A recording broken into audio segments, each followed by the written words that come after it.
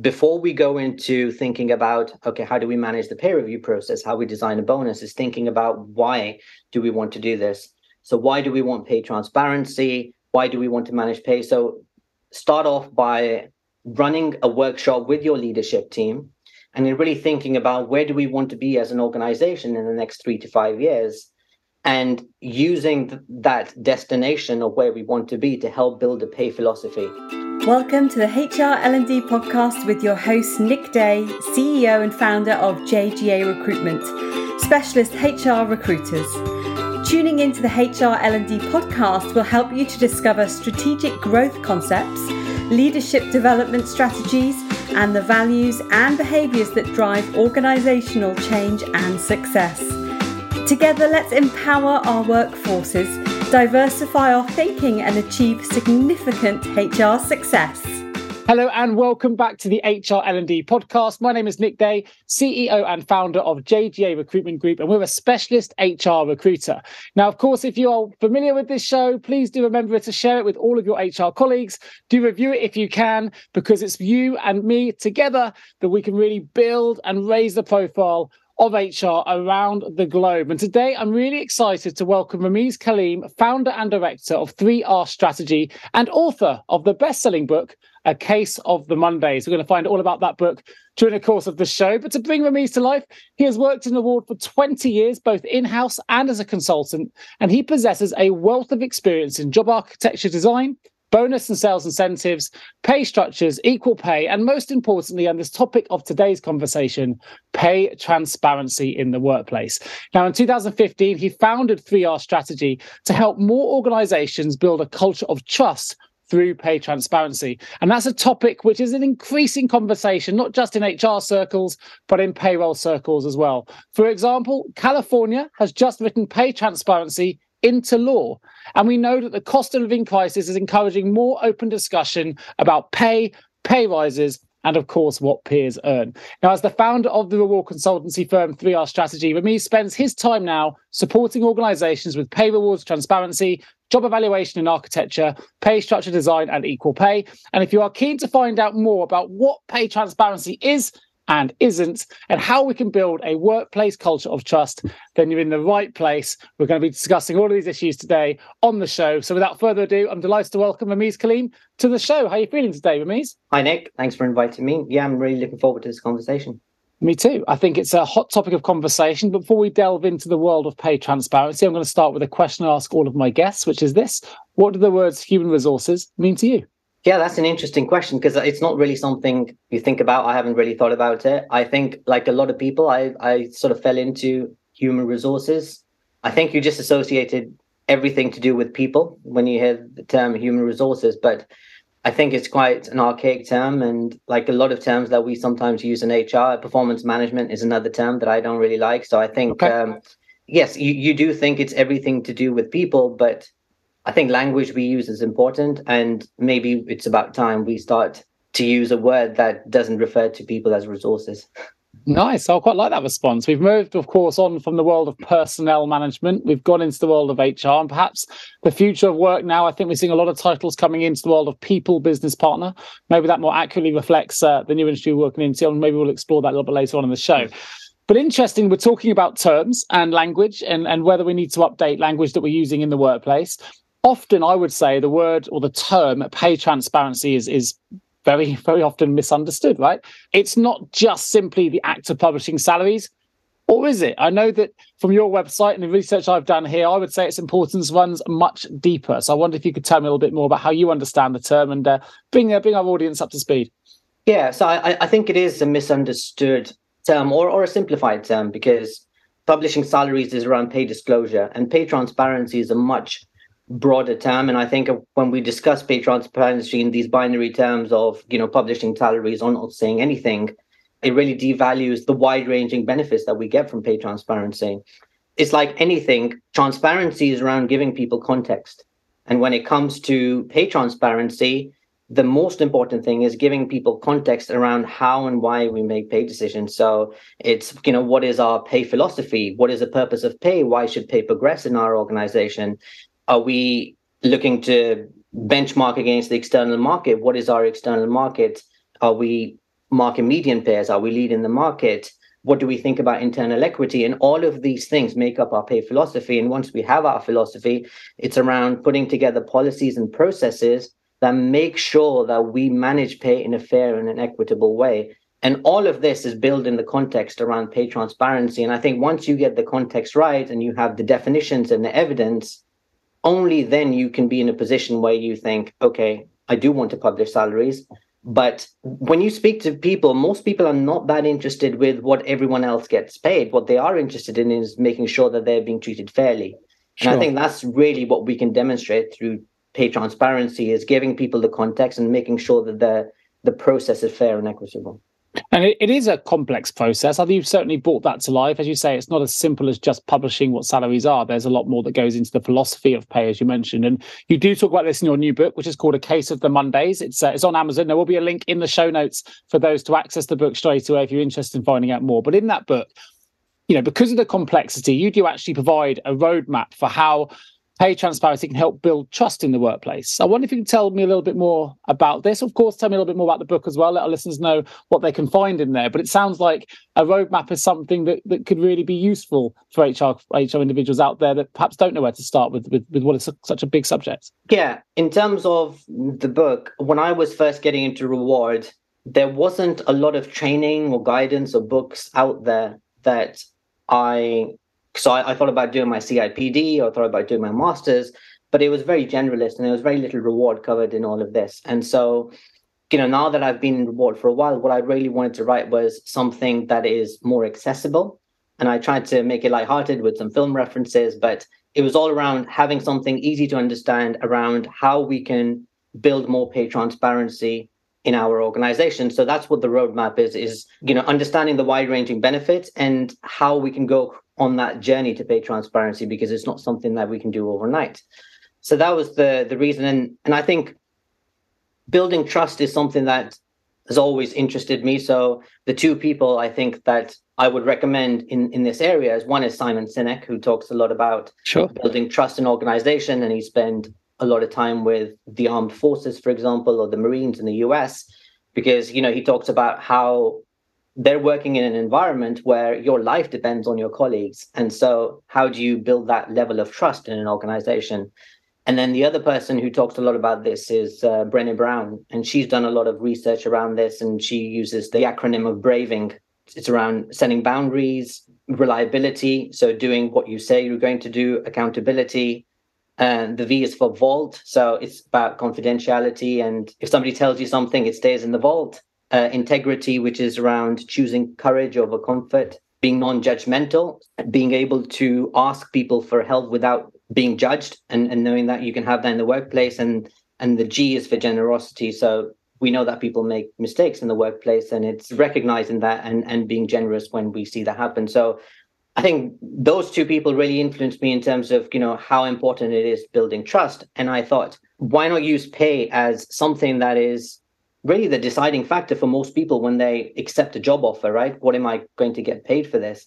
And if we can't get this simple thing right, then we're already starting off in a bad place. So using pay as a way to demonstrate to employees, to colleagues that, we want to create an environment where we want to treat people fairly and equitably. So that was really the thinking behind using pay as a way to build trust in the workplace. I wanted to sort of break it down into a simple process and a roadmap, which more generalist HR people can take that away and do it in their organization. Excellent. So what would you say would be the best place to start with this? Perhaps I'm an HR director listening to the show and I'm going, this is something we're keen to do. It is a big subject area. It's a sensitive area when we talk about pay. Thinking about the vault you've mentioned there, confidential data involved. So what's the best starting point for a business that wants to implement a pay transparency protocol and don't know where to start? So this is, again, where I would mention Simon Sinek, and I'm a big fan of his concept of starting with why. And so I would say, before we go into thinking about, okay, how do we manage the pay review process, how we design a bonus, is thinking about why do we want to do this? So why do we want pay transparency? Why do we want to manage pay? So start off by running a workshop with your leadership team and then really thinking about where do we want to be as an organization in the next 3 to 5 years? and using that destination of where we want to be to help build a pay philosophy. So it's thinking about very specific questions like, what do we currently communicate to our employees around pay? And if we want to be transparent, what would we like to communicate to employees in the next 3 years? Why should pay progress? Do we want pay to progress because of performance, or do we want to give everyone the same? Do we want to treat roles in different ways based on their specialism? So the first thing really is to start with why, come up with your pay philosophy and your positioning. And as part of when you have that pay philosophy, the next step really is getting the data that's going to help you implement some of that pay philosophy. So that's the first step. And then once you have your why, then it's doing some market research to say, okay, where do we get our data from to implement this? I know that you often at 3R strategy, you work often in partnership with existing HR teams, right? So you work as an extension of the HR teams to help organizations build the trust and work through pay transparency projects. Just focusing on that why that you mentioned there, what are some of the reasons that clients perhaps would engage with yourselves? What are some of the projects perhaps you've been involved in? I wonder if you could perhaps bring some of those to light so that people get a bit of an understanding of what those whys might be. Yeah, I mean, I would say the most common reason that organizations engage with us is that they want to be transparent with their employees. It's about fairness and equity. If organizations want to be transparent, then you have to make sure that you have processes and policies in place that make sure that you're managing pay for your employees equitably and fairly. So they engage with us to help build in their pay philosophy. So we're the workshop that I mentioned with your leadership team, that's what we start off with, and build a set of principles and almost like a proposition. So, if you come and work for this organization, what is the proposition that we give to our colleagues? What do you get? These are the principles. And then from there is building out policies in the process. So we work with, it's really interesting. We can work with a startup that has 5 to 6 employees, and they're thinking, okay, we expect to grow. And so we want to start looking at this now. Sure. All the way up to a FTSE 100 organization where we're doing an equal pay audit for them. So they've got thousands of employees. It's making sure that in that equal pay audit, we could be looking to make sure that there is no equal pay risk for men and women doing similar jobs. So I think the key reason is you realize that companies want to be fair and they want to be consistent and equitable, but most organizations are very nervous about transparency. And I think partly it's because they associate transparency with everyone knowing what everyone else gets paid. So we often work with them saying, okay, let's take a step back, think about sharing the context with employees first. That's what most employees are looking for. And that's really the journey that we take them on, is because you were asking about different organizations. So an example is we're working with HarperCollins, for example. And, they're a large organization and they want to make sure that the way they manage pay is fair and equitable. So it's really working with organizations like that. And we work with several charities as well. And I think, when you work with charities, they can't always pay the salaries that people might be getting in other sectors. Sure. But for them, it's critical that they're treating people fairly. And as you say, I guess certainly for the large organizations, could be a really precise way of identifying pay discrimination in the workplace by doing an equal pay audit. I guess that gives a complete picture of equal pay status. And I can understand why that might be quite a daunting task for those clients. Because it is daunting, I mean, I guess that the best recommendation for an HR professional to approach that kind of task, would that be to outsource to a specialist like yourselves, or is there an earlier starting point than that? There are 2 things. One is the gender pay gap reporting, which is compulsory for organizations with over 250 employees. And that is the reporting of these 6 numbers. And gender pay gap reporting looks at the average salaries of male employees versus average salaries of female employees. And you can have a gender pay gap of 20%, for example. And you publish that number, and it doesn't necessarily mean that you're paying men 20% more than women for doing the same job, because the vast majority of gender pay gap actually exists due to the lack of representation of women in senior roles. Because if your CEO is getting paid 50 times more than a graduate and 90% of the CEOs are male, that really pushes up the average. Sure. And so the equal pay audit is making sure that if you do have a gender pay gap, that none of that gap is because you are discriminating against particular employees, and giving them lower pay compared to somebody else doing the same job. The UK legal language isn't straightforward. And so if you look at equal pay in the Equality Act, it's not easy to understand. So they talk about 3 different types of roles: so work that is like work, work of equal value, and work rated as equivalent. And so that analysis you have to do for different types of roles based on whether they might have the same job title or similar responsibilities, or they're evaluated the same through a job evaluation process. So it's quite a complicated piece of analysis, and it's not compulsory to do an equal pay audit. But if you're going to publish a gender pay gap of 20%, again, context is important. So it's important to publish the context around it to say, actually, we have no equal pay risk, but this is why the gender pay gap exists and we're doing something about it. Yeah, you've articulated that very well. And that's certainly crystallized in my mind as to why it could be important. And actually, you made a really good point as to why some of those, it may be far reaching, but as you say, that it highlights other problems. We need to get more females into senior leadership positions, as you mentioned, which will obviously help to offset that a little bit as we go forward. How has pay benchmarking then been impacted by what I would say the new world of work, the world of remote working we're now finding ourselves in? Has that had an impact on the world of pay transparency and pay benchmarking? I think we've definitely seen an increase in demand for benchmarking with the new world of work and following the pandemic. With more people working remotely, even with hybrid working, we're seeing an increasing number of organizations. And what we would recommend as well is benchmarking nationally rather than locally.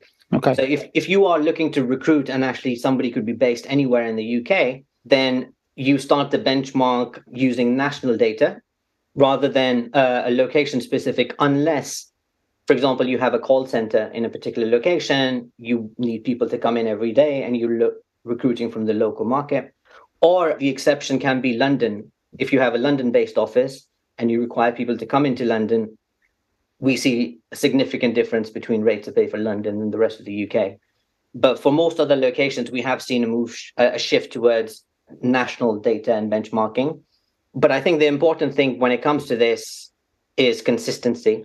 Because at the start of the pandemic, we were speaking to some organizations that were saying, oh, people are no longer commuting into work, they're not paying for their lunches, and we reduce their salaries. And, that goes back to your pay philosophy and the fact that what we pay people has nothing to do with their living situation. In the past, we never used to ask people if they were commuting into work or walking into work. We just paid everyone the same salary. Yeah. And so I think these factors shouldn't influence individual situations. We should have a philosophy to say we're going to benchmark nationally, or we're going to benchmark against the lower quartile or the median, and then make sure that applies to everyone. That makes sense. So would you say then, for companies that are looking to recruit, whether it's remotely or locally or whatever their setup is, would you recommend that they publish salary bands? A lot of jobs these days that I see out there, what we do as an agency here as a recruiter, we always try and publish salaries with a job description, but a lot of people don't. But would you recommend, under the recommendation of transparency, that salary banding should be advertised when we're trying to recruit talent? Yeah, I think publishing salary bands is the minimum that we should be doing. And the fact is, all organizations will have a salary range. Nobody goes out to recruit without setting a budget for a particular role. Sure. They'll have a budget. They'll sit with the finance team saying, we have 10 vacancies. This is what we're budgeting. So the fact that they're not publishing a salary range is not because they don't have a salary range. They're choosing not to do it. And, you mentioned California earlier with that law. There are a number of states, I think roughly 20 states in the US, where you have to publish the salary range if you're advertising a job. And actually, as a recruiter, we're not allowed to ask them what their current salary is either, which exactly may well come into the UK in the future. Who knows? Which is an interest for those not familiar. As a recruitment company, we can't ask an individual what they're earning. We can only tell them what the job is paying, which I think is interesting. Yeah, I'm a big advocate for banning that question. And there are a number of organizations in the UK that have signed up voluntarily to a government scheme. I wouldn't be surprised if in the future this becomes a legal requirement. I mean, it's a bit like, if you go into a shop and you want to buy something, let's say a bottle of milk, and the shopkeeper says, what did you pay last time you bought this? Because that has absolutely no influence on what they should be charging. And in the same way, if you are applying for a job, there are 2 steps. Step 1 is you evaluate the job. Yeah. And you say, what is the salary range for this job? Let's say it's 30 to 40,000. And then step two is you look at the individual, the skills and the contribution that they would bring to establish whether they should be sitting at the middle of the band, the lower end, or the higher end of the band. Because when we ask people what their current salary is, let's say they've been discriminated in their current job for pay, all we're doing is we're transferring that inequity from one organization to the next organization, because they're going to consider the current salary and not give them the uplift that they deserve. The counter argument, I guess, I think it's good to look at it from both sides of not being able to ask that question, is from a recruitment perspective, it could encourage a much higher number of people, let's say, trying their luck, don't have the right skills at all, but they think, well, they're not going to know what I'm earning now. They don't necessarily have to be, can't see that data. So I'm going to jazz up my CV a little bit and make an application and just sort of try my luck with this. Now, for me, I think this is I'm all for it. I should mention that. I think it's, if anything, it highlights the reasons why you should use an agency or a specialist to support you with your recruitment needs. But that aside, for talent teams that are taking direct applications, when you can't ask that question, it could result in a much higher influx of applicants, and there could be positives and negatives associated with that. What's your experience been from your side of the table where people don't ask? Has that impacted the volume of applications or even the level of applications that come through? Have you ever asked yourself, how can any recruiter understand my HR recruitment challenges? Please don't give up on your hiring challenges just yet. Here at JGA HR Recruitment, we appreciate the difficulties associated with attracting, recruiting and retaining top human resources talent. We also understand just how costly a poor hire can be. JGA HR Recruitment would like to partner with you to help you overcome your hiring challenges. Contact us today on 01727 800 377 or visit jgarecruitment.com to find out more. There's a lot of evidence and research that shows that the number of applications you get for a job increase significantly as soon as you publish a salary range. Sure, I'd agree with that. So that's the first thing I would say is we need to publish, and that's already going to get you a lot of applications. Now, when we publish the salary range, we already filter out some people who will, for example, not be willing to accept that salary range for the job. So we should know, if we publish the salary range, that we're within the range that somebody is willing to accept for this particular job. Now, you're right, through the recruitment process, we need specialist recruitment to be able to ask the right questions to make sure that people are have the skills to be able to do that job. And through that recruitment process, assess. Because this is one of the things that, for example, we would do with the organization, is we would build a set of definitions to say, in your organization, this is what we expect at the lower end of the band, the middle of the band, and the higher end of the band. So you can, in some ways, look at the candidates and say, based on our definitions, we feel this person will be contributing at the middle of the band. And so that's the range that we should offer. And you're right, there might be cases where they're on a higher salary and actually they are looking at the higher end. And if you offer at the middle end of the band, you might not be able to recruit that person. But I think that's where we need to really think about our principles and our pay philosophy to say, do we want to make these adjustments which introduces pay inequity into our organization, or say we're going to stick to our principles of pay equity, we're going to offer what we feel is right, even if it means occasionally losing out on certain candidates. So sure. I think I was thinking of it more the other way around, actually. Not necessarily people on higher salaries applying, but more for people who, they're on, in your example, 20,000 now and instantly think that's their quickest route to getting 40,000. As you say, I'm all for this coming in because I think it really drives in on the importance of a robust recruitment process and asking the right questions, assessing skills and capabilities in the right way. So actually, it wouldn't matter if that happened, but it would potentially encourage a much higher volume of unsuitable potential applicants who potentially are trying their luck, for want of a better word. I don't know if you've seen that in the results from your side.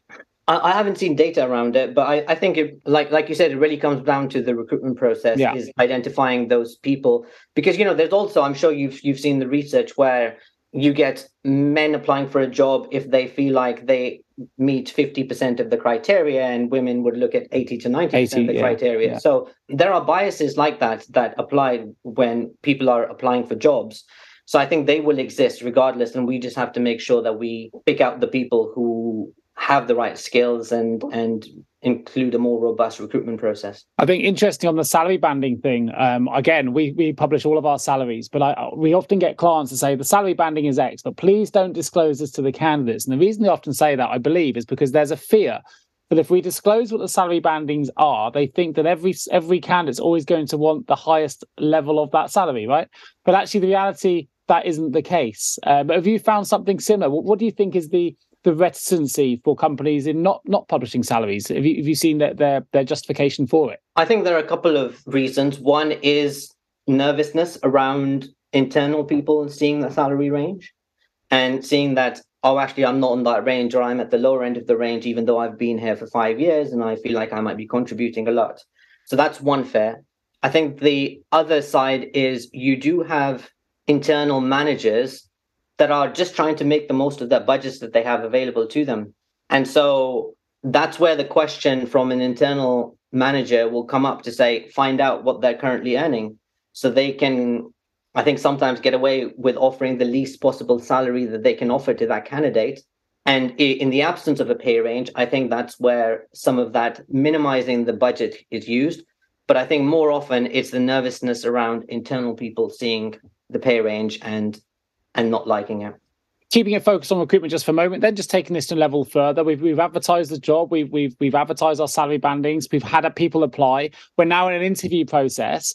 We still often find hiring managers, even at first stage interview, asking candidates, what they're currently earning and asking for current salary information, which is something we would recommend they didn't do. But I'd love to find out from your perspective, if you're in agreement with that it's something that shouldn't be asked at interview, and your reasons for why, if indeed you do agree, why you don't think that would necessarily be the right thing to do. The question shouldn't be asked.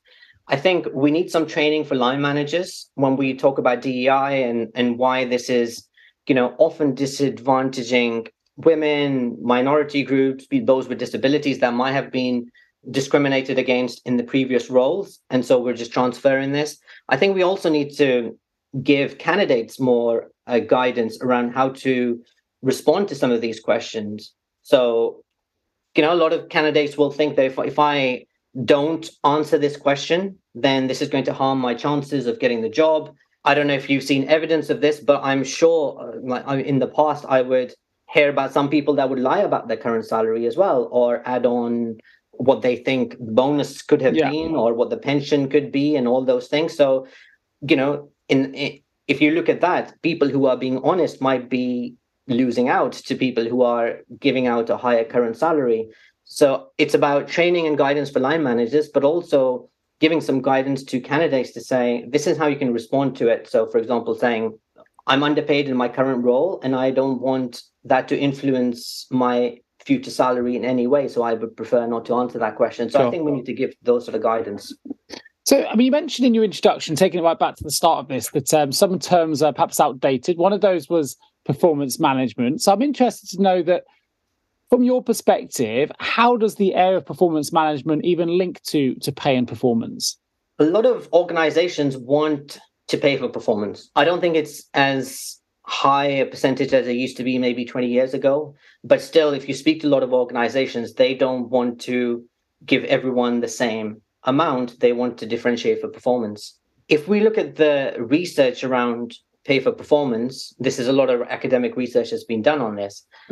It shows the perception of fairness is more important than what we pay people. So whether you give somebody a 2% increase or a 10% increase, if they feel that somebody else is getting more and it's unfair, then the amount that we give them is irrelevant.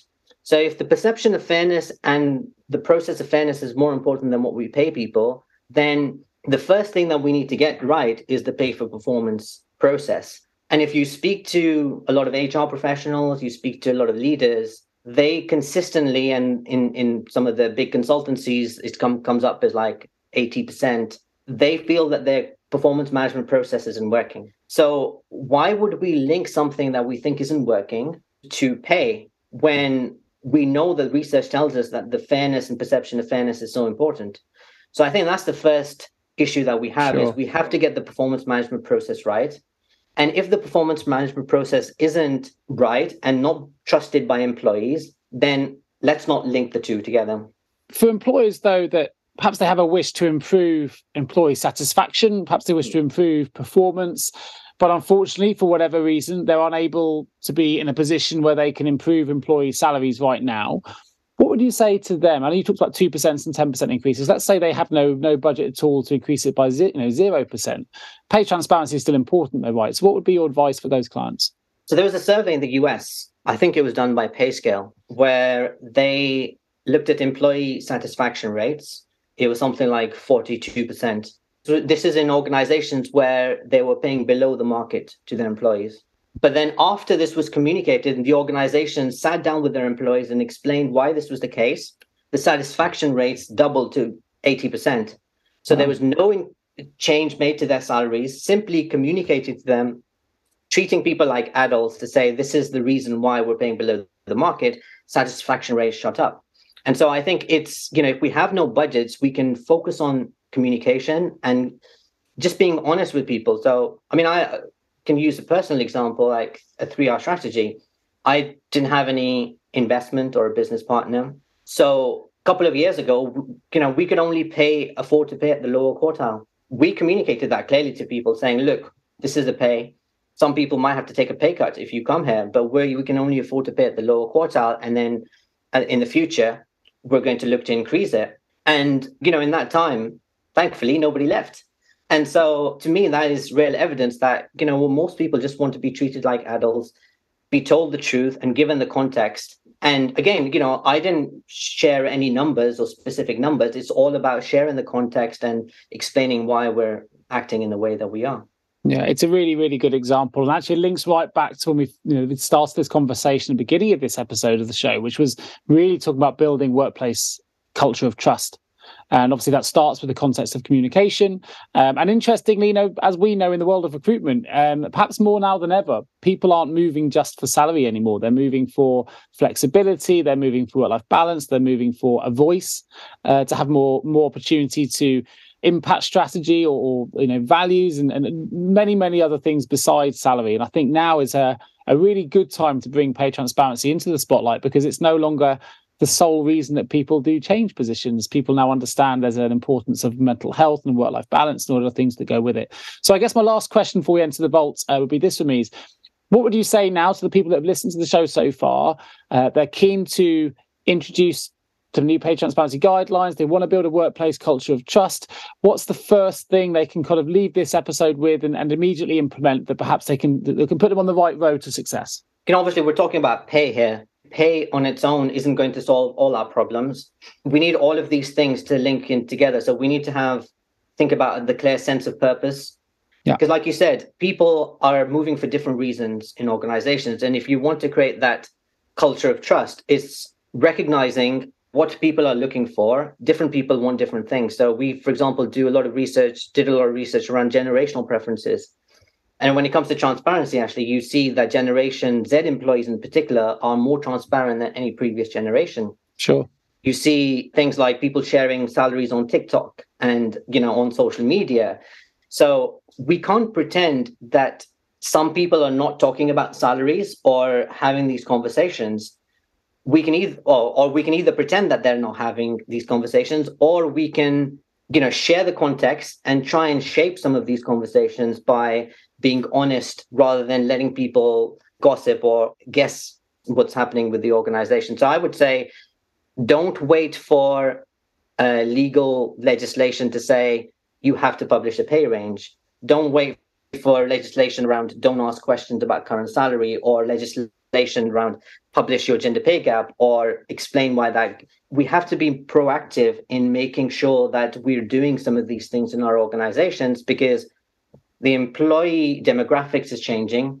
Generation Y and Z employees make up 50% of the workforce now. And this generation and these generations are looking for more transparency. They're looking for a sense of purpose. They're looking for a sense of belonging. And I think by treating employees like adults, by being fair and transparent with them, we can create the culture where people will be willing to go and work without everyone having to pay at the upper quartile. And it's a lot more than just pay, but we don't necessarily motivate people through pay.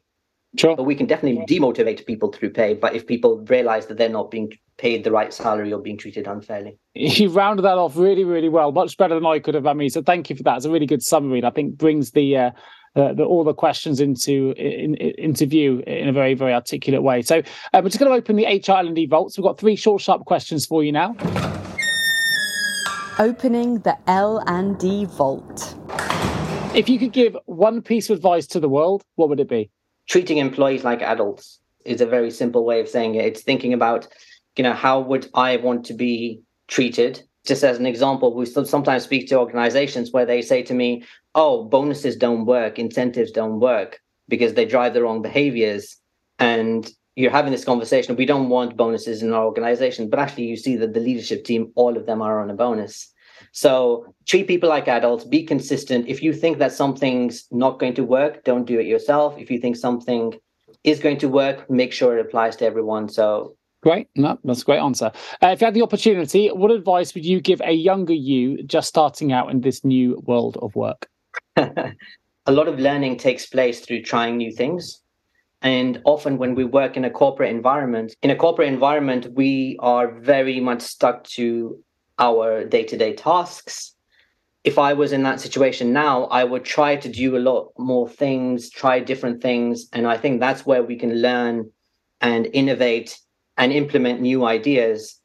I know it's not always easy in a corporate environment, but that's what I would encourage people to do, is to allow people to make mistakes in the workplace so that they're able to make much better and bigger contributions for us instead of just sticking to the average task. Yeah, couldn't agree more. We grow and learn from our failures, right? So you've got to fail first in order to know how to grow and improve.